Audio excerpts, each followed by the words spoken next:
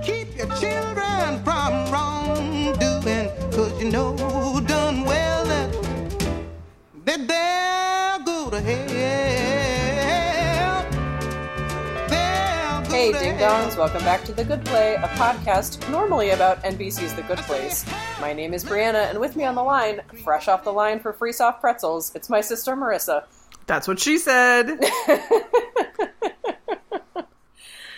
Oh, this was just a delight. Oh my goodness, it was such a breath of fresh air after weeks of absurdity.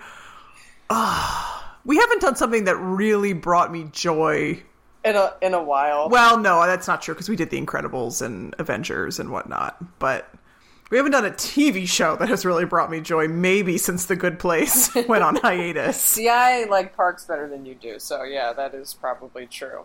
While The Good Place is on hiatus, we are looking at other shows that are related in some way to The Good Place. So May was Megan Amram month, Amramica the Beautiful.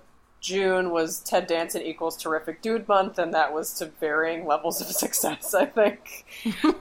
It was a mixed bag. And this month, July, we are exploring the Schurniverse, so shows that Michael Schur has been involved with. So naturally, first up, we had to watch The Office. What was Mike Schur's actual role on The Office? I didn't do the research. I think he was probably a writer and a producer. I'm glad we did this before we started rolling. You talk, I'll IMDb. Okay. Before we get to the actual recaps, just a little bit of housekeeping. You can find us on iTunes, Google Play, and at goodplay.cast.rocks. If you can, please rate and review us on iTunes. That would be lovely. You can also follow and like us on Facebook at The Good Play, Twitter at The Good Play Pod, and you can send us an email at thegoodplaypod@gmail.com. And we'd love to hear from you. We'd love to hear about your favorite Office episodes, your favorite Michael Schur shows, your favorite thing that Ted Danson has done that we didn't cover last month, anything you want. So what we decided to do for this week is to look at episodes where Michael Schur actually does a bit of a cameo. So for those of you who may not know, Michael Schur plays Mose, who is Dwight's cousin, who lives on Schrute Farms with him and is, quite a weirdo. And he just sort of, comes in every now and again. He had no screen time in these episodes. None. In Initiation, he had more than he did in Goodbye, Okay, Toby. but it was like a second. Yeah. It was like one line, I think. Well, yeah. So, we could have picked many, many other episodes, but... I had no idea. I just picked sort of random ones. I remember liking Goodbye Toby, so I really wanted to do that one. Yeah. Goodbye Toby is a great episode. And then I think you picked Initiation. Yeah, because it has one of my favorite endings of the early seasons. So, and also, I do remember...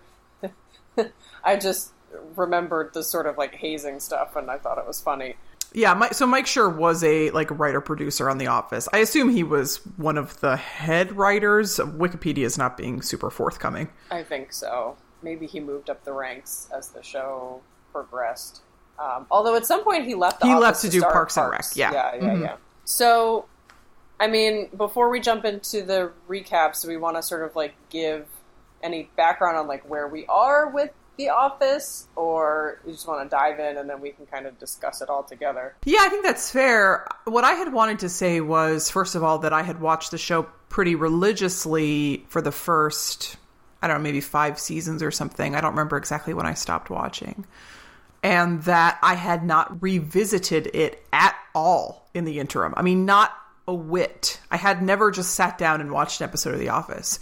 So this was a super duper time capsule for me. So many, a lot has happened to all of us in the last 10 years. Yeah, really. Some years have been more eventful than others. So it was sort of strange and bittersweet and heartwarming to kind of come back to this, just these 2 random episodes after all this time. And boy, did it hold up. Yeah. What a solid sitcom. Yeah. My introduction and my sort of memories of The Office are college, which is 10 years ago. So I was rooming with a friend of mine who basically said to me when we moved in together, if we're going to be roommates, then you need to watch The Office. It must have been like in its first season or something. This was before the beginning of season 3. And so I like caught a cold, and I, over the course of one weekend, watched all of season 1 and 2. And I was like, I need more. How did you manage that in the pre-streaming era? DVDs, my friend. Oh, all right. DVDs. Not my DVDs, her DVDs. Got it. And so she was like, well, it's coming back, and so we're going to watch it together. And we made it, it was sort of a religious, it was like, this is our Sabbath day. So whenever Keep it holy. Yes. And I loved it, and I loved it, and I loved it. And I stopped watching... when Steve Carell left? No, I stopped watching before that. I stopped watching... Yeah, I think I did too. The last episode I watched was the episode where Jim buys his parents' house as a surprise for Pam. And I have a lot You were super not into that, I know. I have a lot of very complicated feelings about Jim and Pam. Or as you would used to call them when we were youngins, jam, I believe. Jam. And we get a little bit of Dwangela also. Dwan? Are you for real? Yes, I am for real. Of course It can't be Angelite? No, it's Dwangela. Get used to it. Yeah, so I have lots of jammy feelings. And, grape or strawberry or what? And these episodes, revisiting these episodes at this point in their relationship and at this point in the series actually was really wonderful, because this is the Jim It's a healing moment. This is the Jim and Pam that I know and love, and I have just my own headcanon for them. So we can talk about that more later if you want to open that Pandora's Shipper box, wars. but we don't have to. Yeah, I have a lot of complicated feelings, specifically about Pam, but their relationship also. But yeah, I loved it, and it's actually funny that you said you haven't watched it in the intervening, 10 years or so. So by the way, Goodbye Toby aired May 2008, so it was exactly 10 years ago. Wow, that's crazy. So, yeah, it's funny that you said you haven't revisited since then, because I thought I hadn't, and then I went back into my Netflix, and it was like, continue watching season 4, episode 1. I was like, did I go into a fugue state and watch the first 3 seasons of The Office? So anyway, I love the first 4 or so seasons of this show. I think I totally agree with you. It holds up. It's still very funny, and I love Michael Scott. I love him. I do too, and I know I shouldn't. I shouldn't. We can talk about why you can and should, though, I think. That's gonna be a hashtag hot take. Especially with Goodbye Toby. He showed some interesting sides to Toby. himself. So should we get into the... That was amazing. Should we get into the recaps? The recaps. So the first one we watched was... You know what we accidentally chose episodes that turned out to be the rise and fall of Ryan the intern.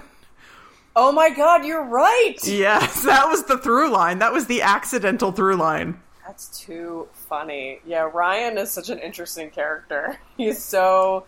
Knowing now that BJ Novak... He wrote for The Office, right? A lot of the... Yeah, so did Mindy Kaling. A lot of them were writers. Yeah, so a lot of them were writers, and it's funny to me to, watch the show and imagine them in the writer's room writing their plot lines for their own characters.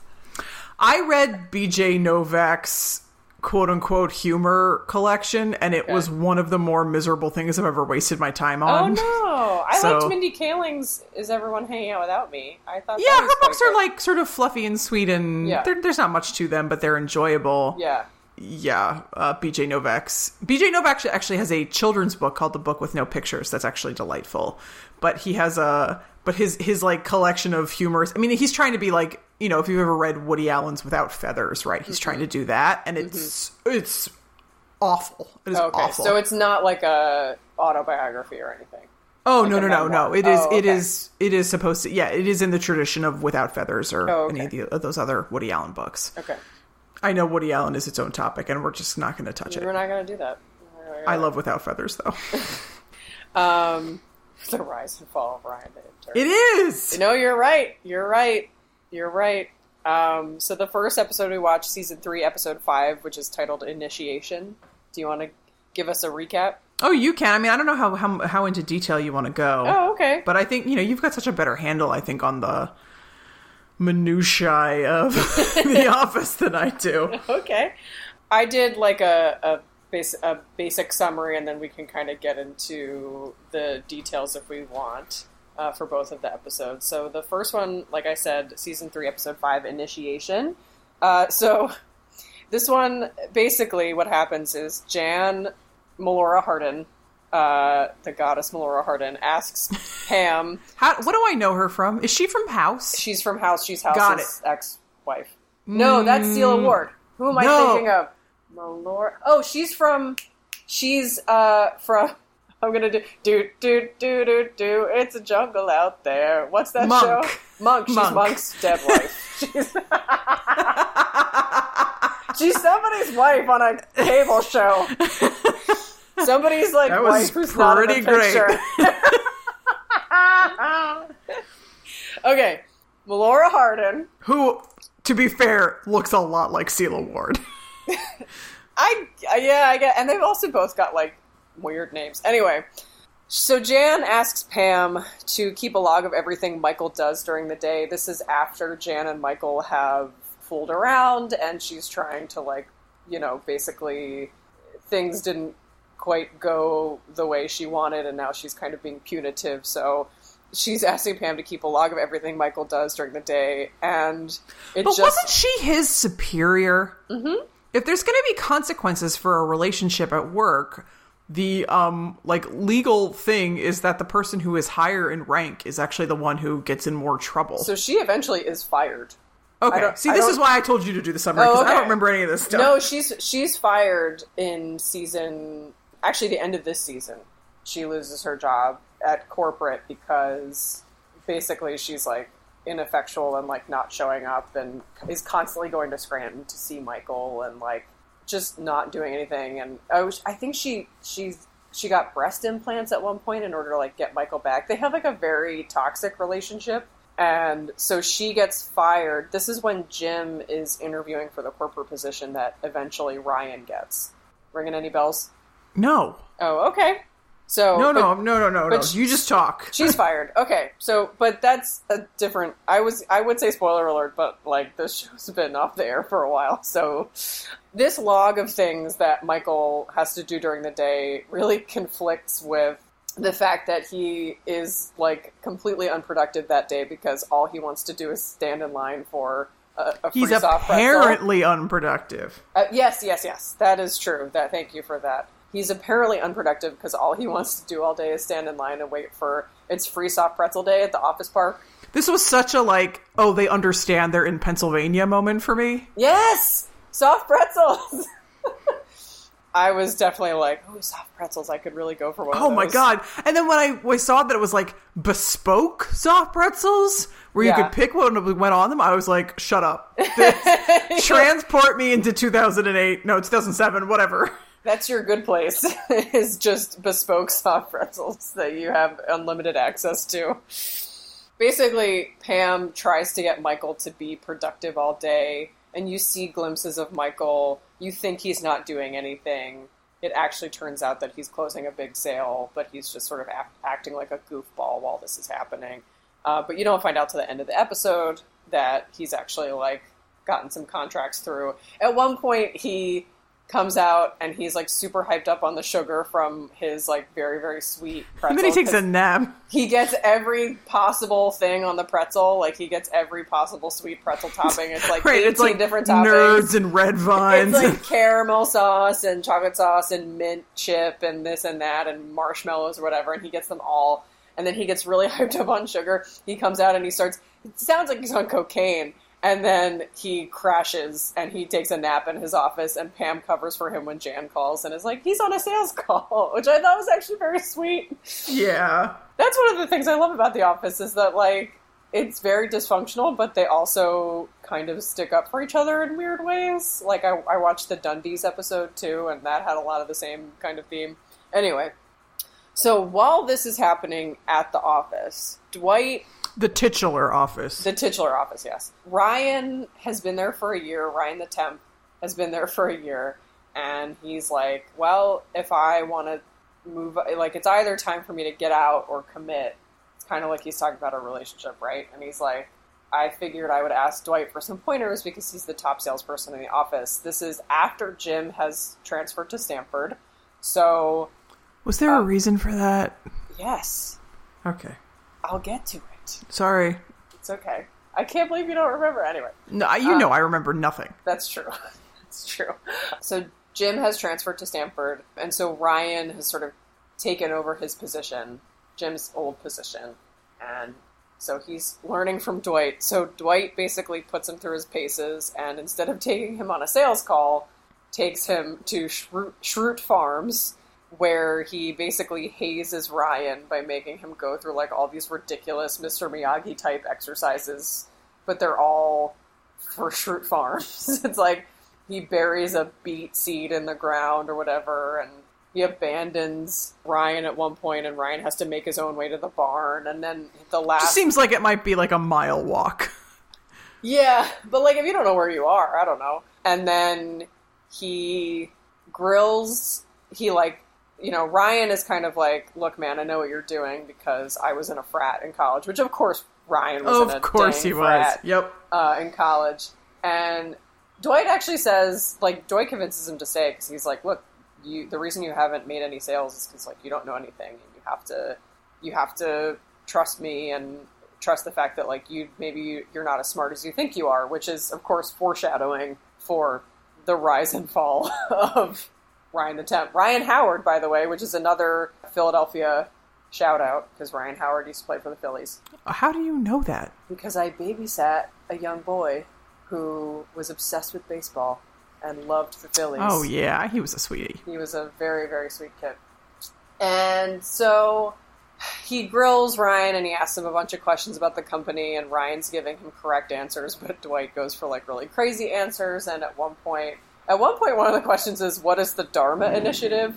Which I just want to point out because I looked this up because I was like, that has to be a reference to something, but I didn't know what it was. So I looked it up, and it's actually a reference to Lost, which I thought was really funny because, as we know from doing this podcast about The Good Place, Michael Schur talked to Damon Lindelof, who created Lost, before writing The Good Place, because he said, how do I write a show that has this like big twist, and how do I deal with that? And so Damon Lindelof helped him out with that. And it's just funny because, to me, it's like Michael Schur has been a fan for this long of Damon Lindelof. It's all coming together. It's all coming together. All the pieces are coming together. My favorite question was Dwight asking Ryan, what does Michael Scott fear the most? And Ryan saying loneliness and maybe women. And I was like, that's 100% right. Yes. And then Dwight says, wrong. He's not afraid of anything. I also would have accepted snakes. And so then Dwight says to Ryan, you can't be afraid of anything. You know, Michael's not afraid of anything. You can't be afraid of anything. You have to wrestle your fears to the ground. And out comes Dwight's cousin Mose, Michael Schur, who basically looks like an Amish person, but wearing, like, has the facial hair and stuff, and is wearing a sweater that has the word fear emblazoned across it in, like, red tape. And he says, you have to wrestle my cousin Mose. And Ryan says, I'm out. I'm not going to do that. And he leaves. And Mose is like, he seems nice. And so then we get a shot. The only reason I'm calling this out is because the friend who I watched The Office with the first time, she and I were both design majors, and we both had to take art history classes. And so Mose, as an apology for sort of freaking Ryan out, Mose and Dwight put together like a care basket, like an apology basket of stuff from the farm, and Mose has whittled something, and it's just a throwaway joke, but for anybody who's ever taken an art history class, it looks exactly like the Venus of Willendorf. So I just have to shout that out for my friend Liz, who... I would like to point out that one needn't have taken an art history class to know the most famous Neolithic carving of all time. I'm just saying some of our listeners may have been, having friends and a social life in college, so maybe they wouldn't know the Venus of Willendorf. So shouts to Liz, you're the reason I got that joke. And so that's sort of the second... Oh, and then he eventually does take Ryan on the sales call, which goes very poorly. But in the aftermath Dang of that... it's Paleolithic. Damn it. So sorry. So sorry. Paleolithic. I said Paleolithic. Can't really edit that in, can you? No. So Ryan, the sales call goes very poorly, but Ryan and Dwight kind of bond over drinks, and, you know, it ends on like a truce between the two of them. The third piece of the puzzle here is that Jim is in Stamford. We get to see Why? him. Okay. Make it snappy. He transferred because of Pam. Because she was going to marry that other guy? Because at the end of season 2, Casino Night, he tells her that he loves her. She says, I can't. They have a very emotional conversation. At the very, very end of that episode, she's on the phone with her mom talking about him. He comes into the office and kisses her, and that is the end of the season. I should say, we find out later, obviously, that, you know, they didn't quite get it together. She kind of rejects him, but then she also, in the course of the beginning of season 3, reveals that she has broken it off with Roy also. So she is a free agent, and he, at this point, does not know that. He finds that out later on in the season. So he tells Michael in an episode, and I remember the end of season 2 because it's one of my favorite episodes, but he basically tells Michael in an episode where they meet at a conference, and Michael's like, you know, why did you leave? Why did you leave? Like, he thinks it's about him because he thinks that, like... He's an egomaniac. Well, also he thinks that Jim doesn't want to be friends with him anymore, and he gets jealous of Jim's new boss. And Jim's like, I didn't leave because of you. You're a good boss. I left because of Pam. I put it all on the line, and she said no twice, and I couldn't deal with that. So he left because of Pam. But he put it to everybody else that it was a promotion and a better opportunity, and arguably I would say Stamford, Connecticut's probably a better place to live than Scranton, Pennsylvania. If you like hanging out with insurance agents, sure. Sure, yeah. I mean, it's not... it is what it is. But so he's in Stamford making friends or frenemies with his office mates. This is Karen, who is played by Rashida Jones, who we also see in Parks and Rec, and Andy Bernard. Give me the beat, boys, and free my little soul. I want to get lost in your rock and roll and drift away.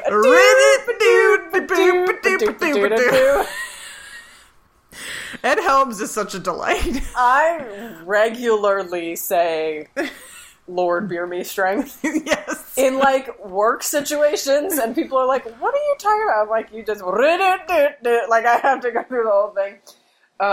Yeah, he's great. We get to see him sing in this episode as well. Because, so Andy Bernard, for those of you who may not remember, was in the Troublemakers at Cornell.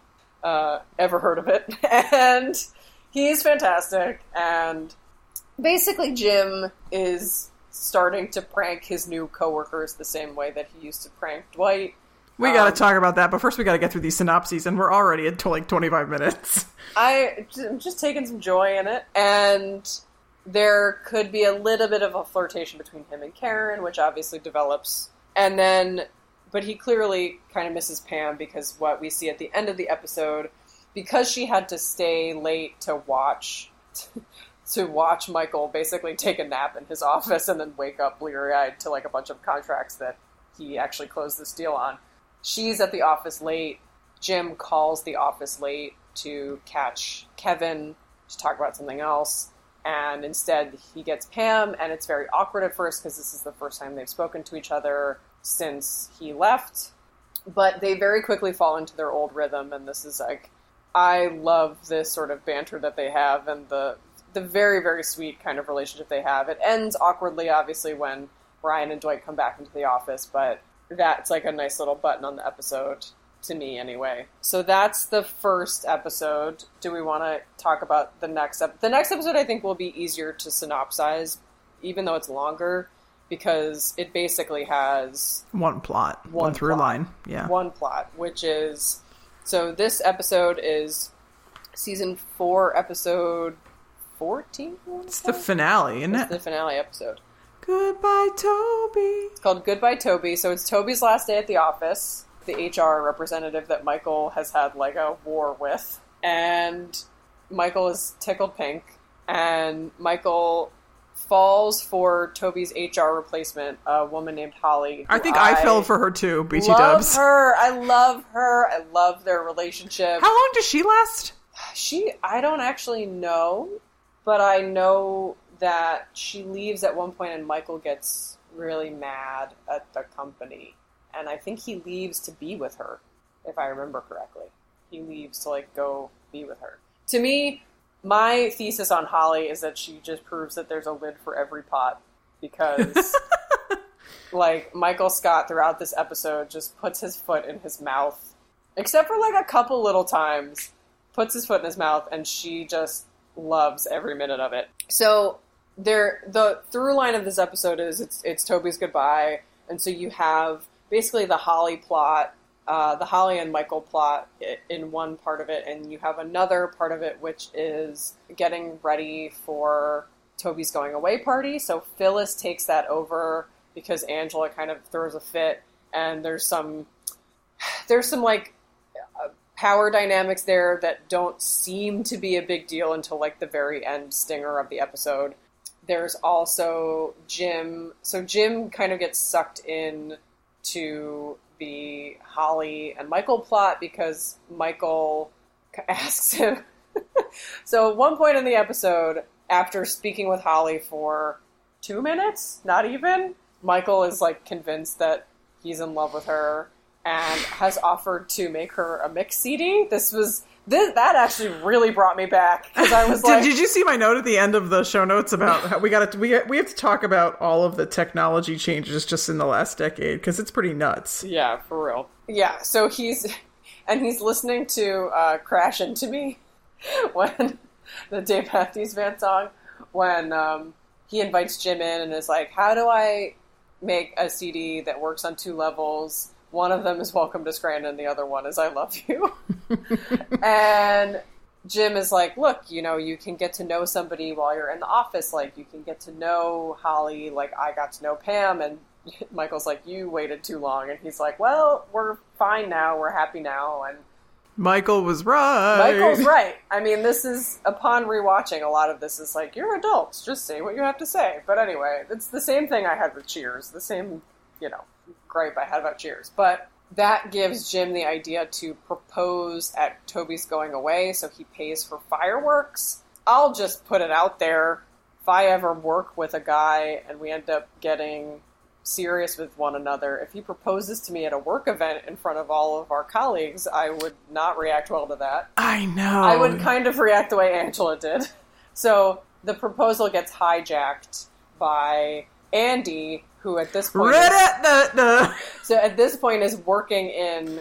So over the course of seasons 3 and 4, the Stamford branch closes, and Scranton absorbs a bunch of those people in order to like bring everybody back together. And Karen has elected to leave, and she ends up at the Utica branch, which for those of us watching the show in upstate New York is pretty hilarious. We're like, oh hey Utica. And Andy is working in the Scranton branch, and he and Angela have developed a relationship. Angela used to be secretly involved with Dwight. And so Andy says that he's been carrying a ring around in his pocket for 6 years or something. In his wallet, ma'am. In his wallet, sorry. Because you never know when you're going to meet the right girl, and you never know when the moment. The way that some men carry a condom in their wallet. Yes. PSA to everyone out there, I hope you're not carrying condoms in your wallet for 6 years. I don't think that would be good for them. But, so he asks Angela to marry him. She very tersely says, okay. And Andy's parents are there, hilariously. Andy's parents are there, which is amazing, in sweater vests. And Jim puts the ring away. And Pam is kind of upset because she thought he was going to propose. And of course he was. We get their proposal later on. Oh, Pam also got into Pratt this episode, which, yay, hooray, but that doesn't, as we know, doesn't end as well, which I have a lot of feelings about, #feelings. But going back to, so that's kind of like the secondary plot, but the main plot is basically that Holly has shown up in the office and is very charmed by Michael, and I do have to say, he makes a concerted effort over the course of the episode to rein in some of his like worst tendencies, which is good. I think that like shows some restraint and some maturity on his part. But I also have to say that before watching this, the night before I watched these episodes, I watched Get Smart, which is also on Netflix, which I really... the movie that Steve Carell did? Steve Carell did. And I saw, like, a couple moments of very, like, dashing, charming Steve Carell in this episode where I was like, I get it. I get it. Oh, I totally get it. I've always had a little miniature crush on Steve Carell. I totally get it. Holly is sort of... At first, Michael, before talking to her, is like, we need to haze her and blah, blah, blah. So Dwight, the reason we picked this episode for Mose is because Mose shows up to throw a raccoon into Holly's car. He doesn't even have a line. As part of the hazing, he shows up, Dwight and Meredith throw it in her car, and then Mose, like, skitters off into the bushes. And it's like 46 minutes of episode, and Mose can't have one line. He might have been, like, very busy, like, producing that day. Who knows? I don't know what producers do. So there are all these sort of, like, little things about her being, like, very gently hazed. Although I would argue that a raccoon is not a gentle hazing. No! I mean, but Dwight has no sense of perspective. That's proportion. Proportionality, yeah. Dwight also tells her that Kevin is slow. Yeah, I don't know about that joke. I mean, it was, I think it was funny, but I don't know if it was okay. Yes. I mean, they handled it very well because Holly is just incredibly nice to him. Like, she doesn't, and like, helpful. But yeah, it's, I think looking back on it, I was like, I don't know if that holds up as well as the rest of everything does. There is a scene with Toby's exit interview where basically Michael wants to really give it to him, but then Holly sits in, and so he has to, like, so does Pam. Yeah, Pam sits in too, and he's reading off of cards, and he's like, "I just have a few questions. Who do you think you are?" Like, just, like, what gives you the right? Yeah, exactly. So they are actually, Holly and Michael are actually really vibing with each other. The point at which I was completely won over by Holly was when he goes back to basically, like, look for her. Like, he's just wandering around looking for her. And she is on the floor having deconstructed the office chair. And he says, "How do you sit like that?" And she says, "Yoga." And then he does a Yoda impression. And he immediately, like, after it leaves his mouth, he's like, "Oh God, I have ruined my chance with this, like, beautiful, wonderful woman." And then she does a Yoda impression right back to him. Yeah, that was the minute I fell in love with her, for sure. I was like, "You're my soulmate." I was like, "You are." I was like, "This is it. This is my relationship goals." You need to be looking for women who are, like, 15 years your senior, apparently. I guess. You know, you gotta give props to The Office for giving Steve Carell age-appropriate love interests. Yes. He was never with some hot young thing. Yeah, I mean, Melora Hardin is hot, and Holly is a very good-looking woman, but they are both age-appropriate for him. They're not... And speaking of Melora Hardin, she's also in this episode. Jan's in this episode. We find out that Jan is pregnant. She went to a sperm bank while she and Michael were dating. And, which is just, like, she's an absurd woman, and she is, like, a very, very selfish character. And, you know, Michael Scott really does want a family. Like, that's something that he said before. And so things were going very well with Holly, and then when he gets back from seeing Jan, things, like, he sort of is too frazzled to flirt with her and kind of, like, lets an opportunity go by to spend more time with her outside of the office, and he agrees to go to... The titular office. Yes, indeed. And he agrees to go to a Lamaze class with Jan, and says there's any for details. A baby that's not his, that she was not planning on telling him about. Yeah, which is, like, it's kind of a constructed obstacle, I think. It doesn't feel very organic, but I think they had to... Now that Jim and Pam are together, here's your new roadblock. And then we also have a roadblock with Andy and Angela, because Angela's sleeping with Dwight. And that's the episode.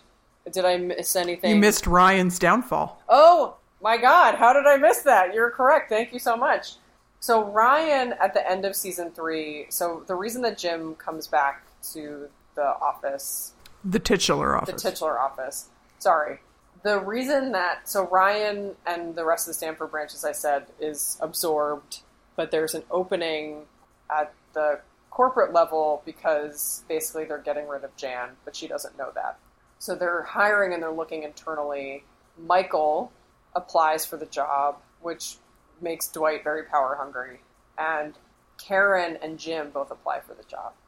Karen and Jim are together at this point, and Jim and Pam have kind of reconciled and are friendly again. And in his interview, Jim is asked, where do you see yourself in 5 years? And basically the answer is that he sees himself with Pam because he comes back to the office and basically asks her out on a date. And so that's how we end season 3 in terms of Jim and Pam's story. But what ends up happening is that Michael doesn't get the position.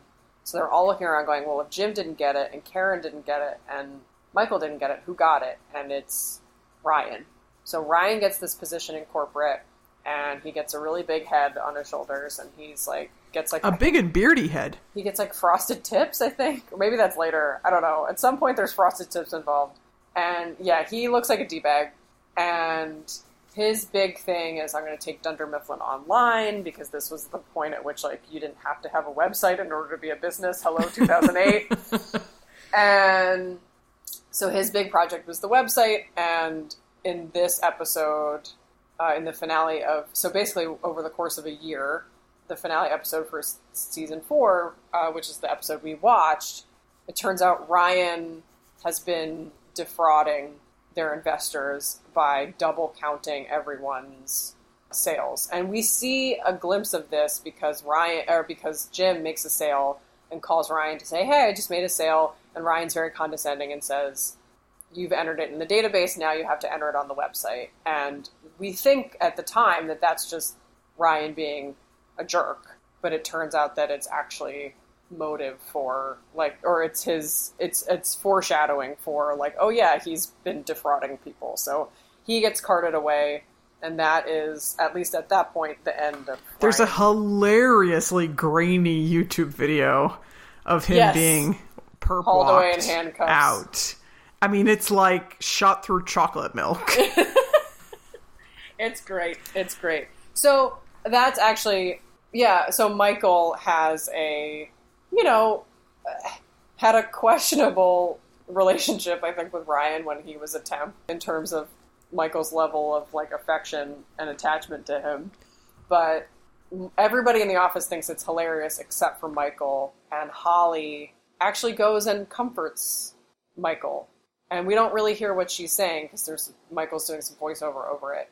But you just get the sense that like she connects with him more because she says, what do I do here? And Toby says, I usually don't do anything. And she doesn't do that. She actually goes and spends time with Michael and comforts him and makes him feel better about the situation.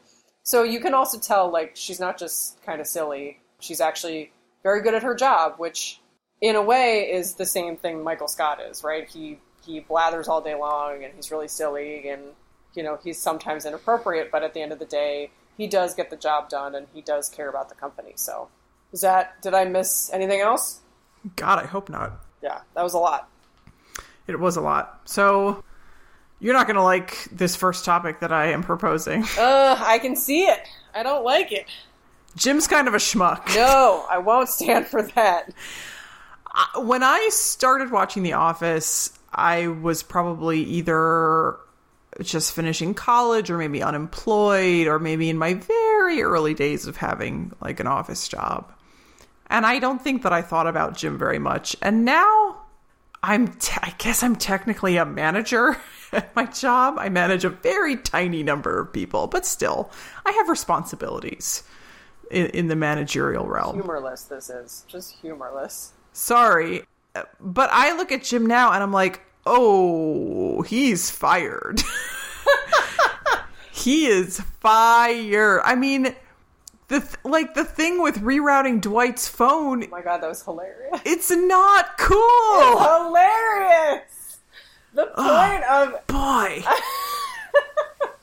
See, I obviously have, like, very deep affection for Jim for a lot of other reasons. But The prank stuff is funny to me, not because it has any basis in reality, but because it is all wish fulfillment. Sure. Because we all know somebody in our office who we would just love to annoy the shirt out of with pranks all day. I've certainly worked with people that I'm like, God, if I could just... Put their stapler in Jell-O. Put your stapler in Jell-O, hide your cell phone in the ceiling, you know... Come to work dressed like you. Do you remember that episode? No, but I believe you. He comes to work dressed like Dwight and starts acting like Dwight. And he like, you know how Dwight's always asking questions of like, question. What is, yes. You know, whatever. So Jim comes looking like exactly like Dwight and dressed exactly like Dwight. And he sits down and he goes, question. I can't. Question. What kind of bear is best? And, like, just goes to this whole thing. And it really works Dwight up. And Dwight's like, identity theft is not a joke, Jim. Millions of families suffer every year. So it's really just... He doesn't... I know... Look. Hear me out on this one. It is wish fulfillment. There isn't... Like, the other... He does this kind of stuff. Pam falls in love with him for it. Not for it. She falls in love with him because to her, he's actually... To her, he is perfect. No, but, like, their relationship is based on actually, like, mutual affection and lots of emotional support and things that obviously she wasn't getting from Roy. And she does tell her mom at the end of season 2, when basically her mom is asking, like, are you in love with him too? And she says, I don't know, he's my best friend. So, like, they have a basis. She goes along with his pranks a lot, and I think she finds it funny.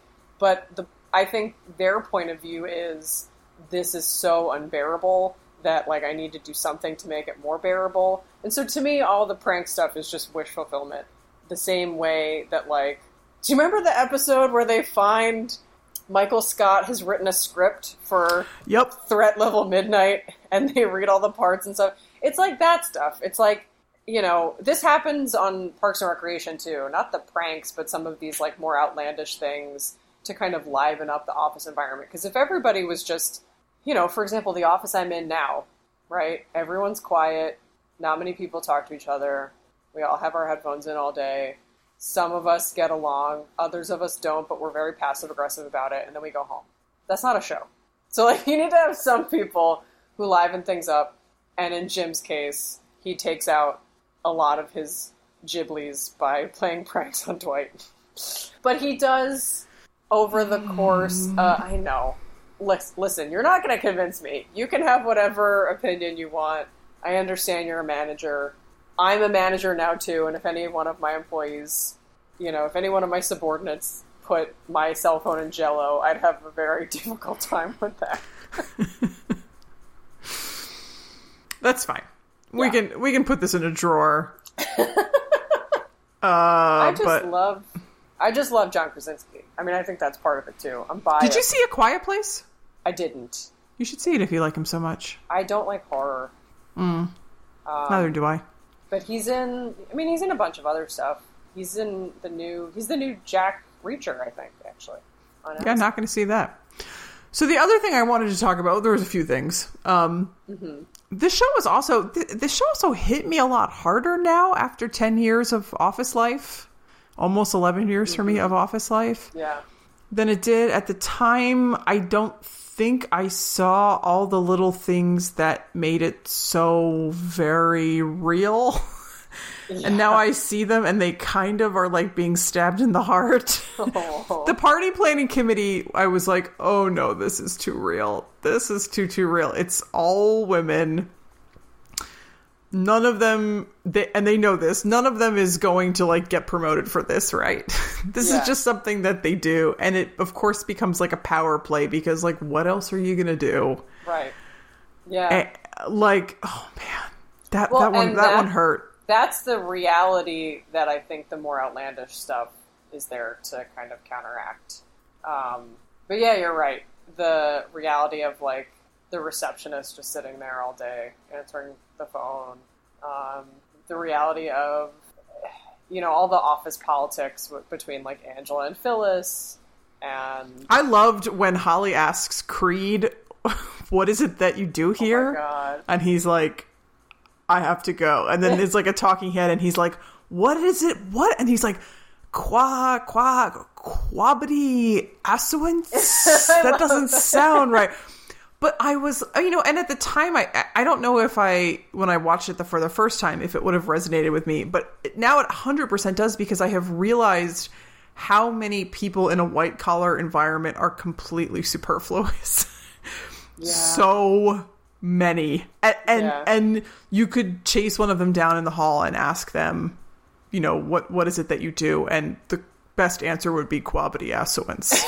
And we all have known people, I think, who are, like, riding this job to retirement, or riding this.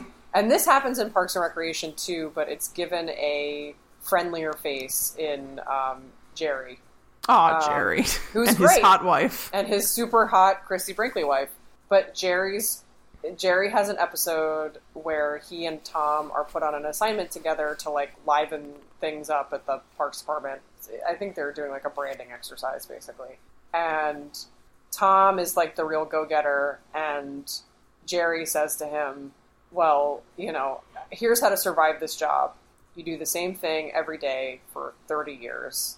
Because there's a subplot where Tom tries to open his own business and fails spectacularly, because he opens his own business with John Ralphio, who's my favorite character. But so he lands back at the Parks Department, and he's really bummed about that.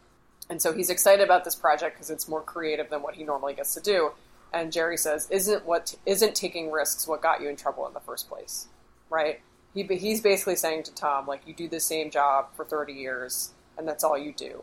And then you go home at 5, and you have a life outside of work, right? And I think I don't disrespect that POV, by the way. No, I don't necessarily do either, but it's kind of, like, that's kind of who maybe Stanley is, right? Like, yeah, that's 100% who Stanley is. There's an episode where the guys in the warehouse switch jobs with the guys, the people in the main office, and there's a part where the guys from the office have to load a truck, and Jim kind of says, like, hey, there's a more efficient way for us to do this if we maybe, like, stack things differently or whatever.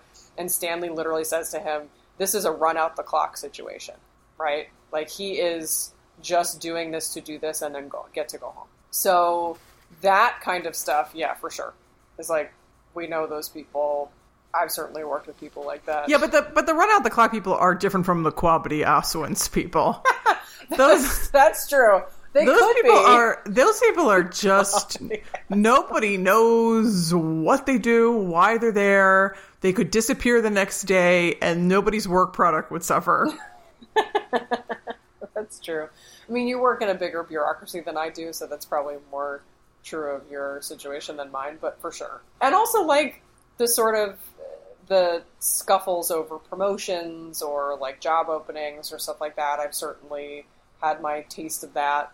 And just, this was also working in an office environment before, like, instant messaging really became a thing, right? In offices?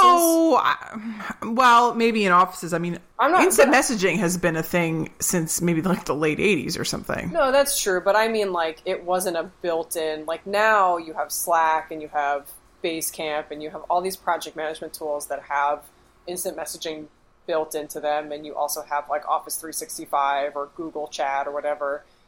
This seems like an office environment before that. So, well, that was the other thing I wanted to talk about, was how much technology has changed in a decade, and it's sort of shocking. There's a point at which Toby, you might think that Toby is a sympathetic character because he's bullied by Michael, but he's really not. I don't think he's a sympathetic character. He's always creeping on Pam, and it is just so unseemly because he's like 15 years her senior.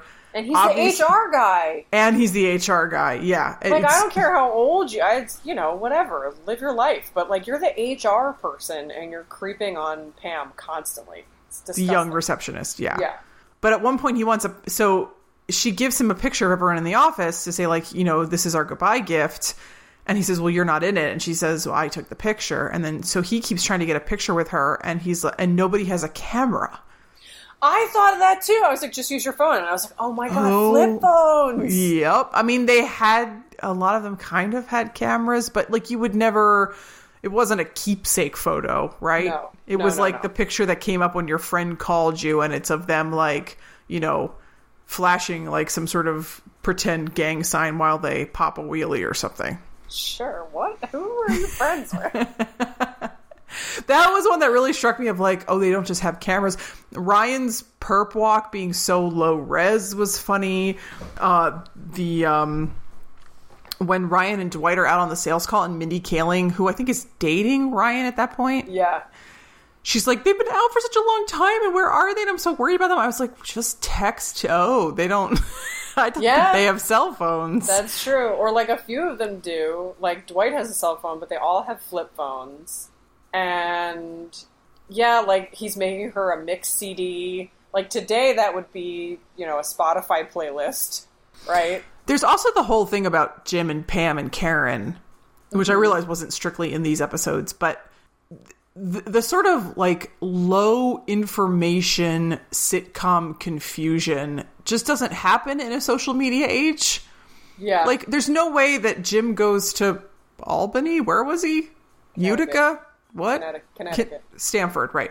Yeah. There's no way that Jim goes to Stanford and Pam breaks off her engagement and Jim doesn't know about it, right? Because in real life, if it were happening now, Pam's relationship status on Facebook would change. Or if she was on Instagram, like suddenly her Instas would not have Roy in them, you know? Or like she'd be tweeting some breakup lyric or something. Like it just... Yeah.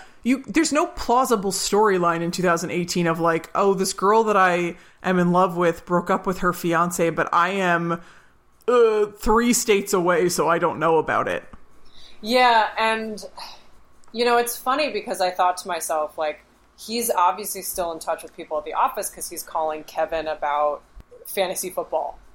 And I was like, well, why wouldn't Kevin just say anything? But then I sort of thought, like, well, he's kind of a dumpkiss. Like, maybe he just doesn't really put it together that he should say something. Like, I buy that. Michael's the one who says something eventually to Jim but Michael's always been in their business. So it's not out of the realm of possibility that Michael would be the one to say something, because Michael has ended up being Jim's confidant, like, throughout the early stages of this. But yeah, you're right. And also it's like, there's also a lot of stuff in terms of technology and the business itself.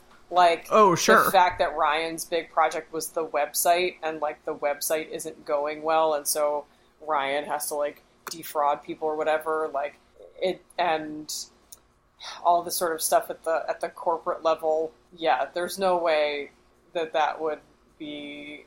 You'd have to come up with something different for now if you wanted to kind of reboot what people were up to. I mean, I think the fraud angle works fine. Sure. But sure. We need to make a website. Like, exactly. Oh dear. Like, oh, maybe that, you know, you're a little behind the times. If that's but it's not as if we actually live in a paperless society. You know, I think that Dunder Mifflin could ostensibly still exist in 2018. Yeah, they might be an online retailer. Like, there's a paper company called Jam Paper that is like very Buzz Marketing Jam, got it. Buzz Marketing Jam Paper, because it's where they actually used to have a brick and mortar store in New York, and it's where my professors told us to go to get our resume paper. This is how long ago I graduated. And it's also how old my dang professors were, that they were like, everyone's going to want your paper resume. I've gone to every interview I've ever been to with like 4 or 5 paper resumes on like nice paper, and everybody just has like a black and white printout. And I'm like, hello, yes. Everyone's holding up the printed pages like they're dead rats. Like, what is this? What is this? I'm getting cut from the edge. Is that normal? Where's my Kindle? But you're right. Like, we don't live in a paperless society. My current job has a lot to do with direct marketing, and therefore, like, I am surrounded by paper all day. Paper I don't want, but I'm surrounded by paper all day. And you're putting paper that other people don't want. Yeah, that they don't want. Oh, 100%. Trust me. It's something I've had to grapple with. So yeah, like, they could exist. Like, we certainly still deal with paper vendors and that kind of thing. Because I think when The Office was on the air, that they kind of foresaw, maybe prematurely, that they would be irrelevant because we were moving into this digital age. But I think the truth of the matter is, I don't know what's going to happen in the future. But for now, I don't know how much we've stopped using paper. I don't know. That would be an interesting detail. I mean, Dwight does say in the episode where he takes Ryan on the sales call and it goes poorly, he says it's those internet retailers and, like, you know, these that's guys... That's a different issue. I mean, it's related, but it's a different issue. But he says these guys are going to be sorry when this internet thing is just a fad. Turns out this internet thing is just a fad. Which is funny because we watched this on an internet streaming service. Yeah. Their whole lives, I mean, they're constantly on the phone. Yeah. And most of them don't really have cell phones. And they do a lot of face-to-face business. Like in an episode I watched, also in season 3, which is how I remembered exactly what Jim said about him leaving because of Pam. Because this is the episode in which he talks about that with Michael. He and Michael and Dwight and Jim's Stanford branch boss are all at a conference together, and they're in sales meetings all day. And so they do a lot of face-to-face business. They go on calls, they are on the phone, as you said. They don't do a lot of stuff via email.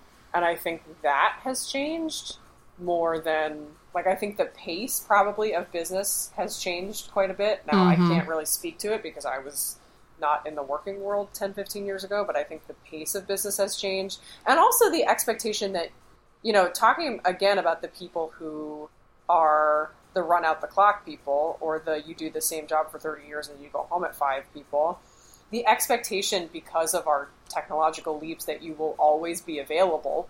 If you're in a sales job like Jim's or Dwight's or Michael's, like if you're the regional branch manager of a company like this and your job is sales, I'm sure all of the salespeople, if this was 2018, would have smartphones and they'd have their emails on their phone and that kind of a thing. Whereas in the same episode where they go to the conference, Jim's Stanford branch boss does have a BlackBerry with email on it and Michael doesn't. And Michael's gets very self-conscious about that. Right? But if you were to make Blackberries. Yeah, right? And even that, you're like, haha, that's funny now. But if you were to make that show today, if you have a bunch of salespeople who are all vying for, you know, the top spot at the company, they'd be on their emails all the time. Yeah, it'd be a less dynamic show, I think. Yeah. It would be hard to make a show making a show about an office now where everybody just sits in their cubicles and on Slack with their headphones on. Oh god. Yeah. Who wants to watch that? That's Not me. Every single day. That's me every single day. So, did we want to talk anything about connections to The Good Place, if there are any? Sure. Yeah. I think so. I didn't plan anything for this, so I don't. No. No. Other than Michael Schur himself. Well, he's not on The Good Place, but, you know. I mean, I think The Office could kind of conceivably be a medium place. I was going to say that it's sort of obviously the prototype for Michael's Office. Oh, yeah. I had too many Michaels. Michael. Sorry, yeah, Demon. well, yeah, that's sort of... by the way, Mike Schur, Michael Scott, and Michael the Demon, what is going on there? He's just really, you know... Really naming people after himself, I guess. Point of view characters. But yeah, I think Michael the Demon's Bad Place Office is pretty clearly copy pasted from The Office. Which actually makes it better because it makes it. I mean, how many times we talk about how relatable that Bad Place is? Yeah, and it's relatable because they're in a bureaucracy, right? So maybe that's the connection.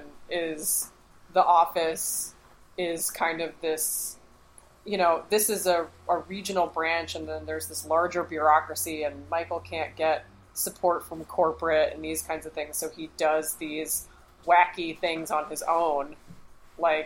Maybe that's sort of the through line is, you know, Michael the Demon is in this very bureaucratic machine, and he feels like he's an ideas guy that like kind of needs to get out there and mix it up. And he really cares about what he's doing. That's the other thing about Michael Scott, is that for all of the inappropriate jokes and all of the like, you know, I'm Prison Mike. The worst thing about the prison was the Dementors.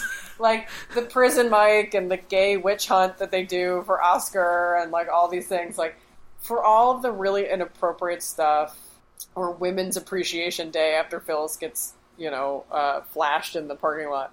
Like, for all the really inappropriate stuff that he does, he is actually very good at his job underneath it all, and actually cares about the company. So I wonder if there's kind of a through line there. Although Michael the Demon is not as inappropriate, but he is an innovator. I don't know. I mean, I think Mike Schur gravitates towards these banal environments, like an office or city government or a bureaucracy of demons. And then kind of tries... It's sort of like, well, what if you had this thing that was just gray? You know, in its natural state is just this flat, gray, not depressing, but sort of work-a-day. What if we had that and then we slapped some characters on top of it who you would never find in those environments in real life? Right. But, like, what happens when we take a Michael Scott or a Leslie Knope or a Michael the Demon and we put them in that position? Right. Yeah.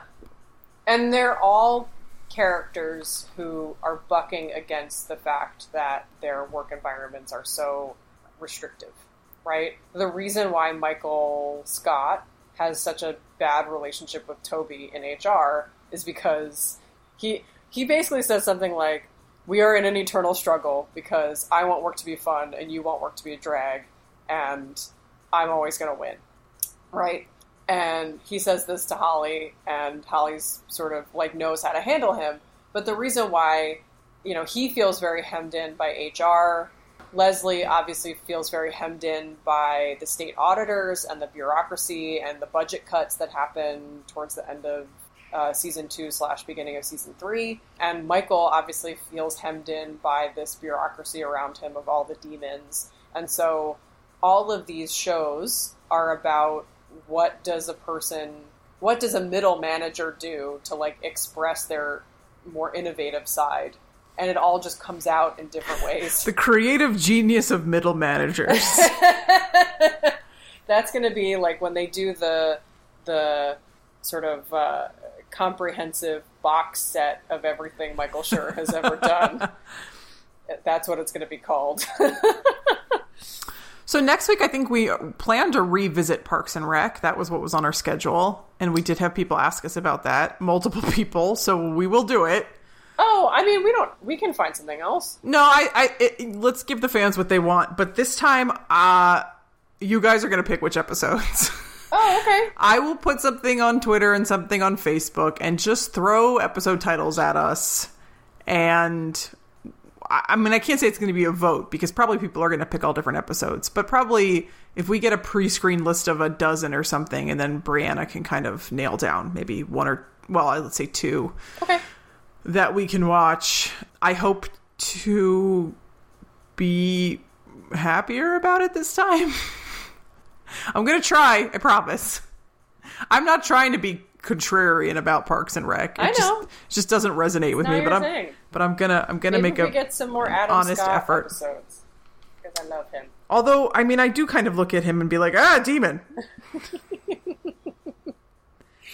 Oh, are you a garbage bag? So we can do another round of Parks and Rec. I'm up for that. And the other ones we were going to do are Brooklyn Nine-Nine, and he wrote an episode of Black Mirror. Hilariously enough. Oh, weird. I haven't watched any of Black Mirror. I watched one Black Mirror, the one that's the Star Trek pastiche, and I loved it, although it is very dark. And it's not even, I'm assured by people who watch Black Mirror that on the scale of Black Mirror darkness, it's like cotton candy. I mean, TBH, I mean, we should save this for the Black Mirror episode, but like, this is why I have not watched Black Mirror, because it doesn't. I don't need this. We're already living in a dystopia. Yeah, but this one episode, the Star Trek pastiche, which I would recommend that you watch, is excellent, is a complete takedown of toxic masculinity. The problem is it does have a body count along the way. You know what I mean? Like, it is the destruction of toxic masculinity, but it's not as if everybody gets out unscathed. Cool. Right. Cool. So, I mean, the sort of the rising action, the climax, the denouement, I am like all on board with. But some of the more tensiony stuff in the middle, I'm like, no, thank you. Yeah, I mean, I was going to say before that's actually why shows like Parks and Rec and shows like The Office are kind of nice, because they just sort of feel like a warm bath.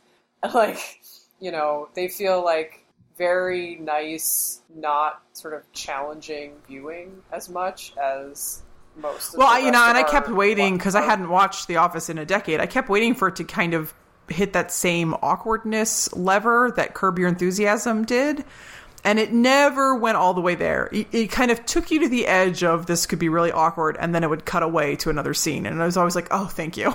When he walks up, he's like, hey, it's Fat Halbert. Was that in an episode we watched, or did I watch it? Nope. Okay. No, So I you're watched on your a different own. episode. Yeah, Michael puts his foot in his mouth a lot, but it's not Seinfeld levels of foot in mouth thing. You mean Curb or Seinfeld or... Yeah. Any of that whole situation. So, thank goodness we don't have to watch any more Curb. So this was really fun. I hope you liked my rambling explanations of all these episodes. I will always love Jim up until my, fourth season, and then my headcanon starts, and it's totally fine. Everything's fine. It's like me and West Wing. That's also me and West Wing. This is just, I have things where I'm just like, this is how this goes, and I'm just not going to pay attention to the rest of it. Okay. Yeah. Until next time, get yourself ready, because I'm about to sing Beers in Heaven. I would love to hear Beers in Heaven sometime, actually. It's outro. Hit us out, dude. Oh, I was being Holly. And you have to say... Oh, I have to say... It's too soon, it's too sexual. Oh. Till next time, it's too soon, it's too sexual. We'll see you next time, ding dongs. Knock, knock, knocking on heaven's door. Knock, knock, knocking on heaven's door.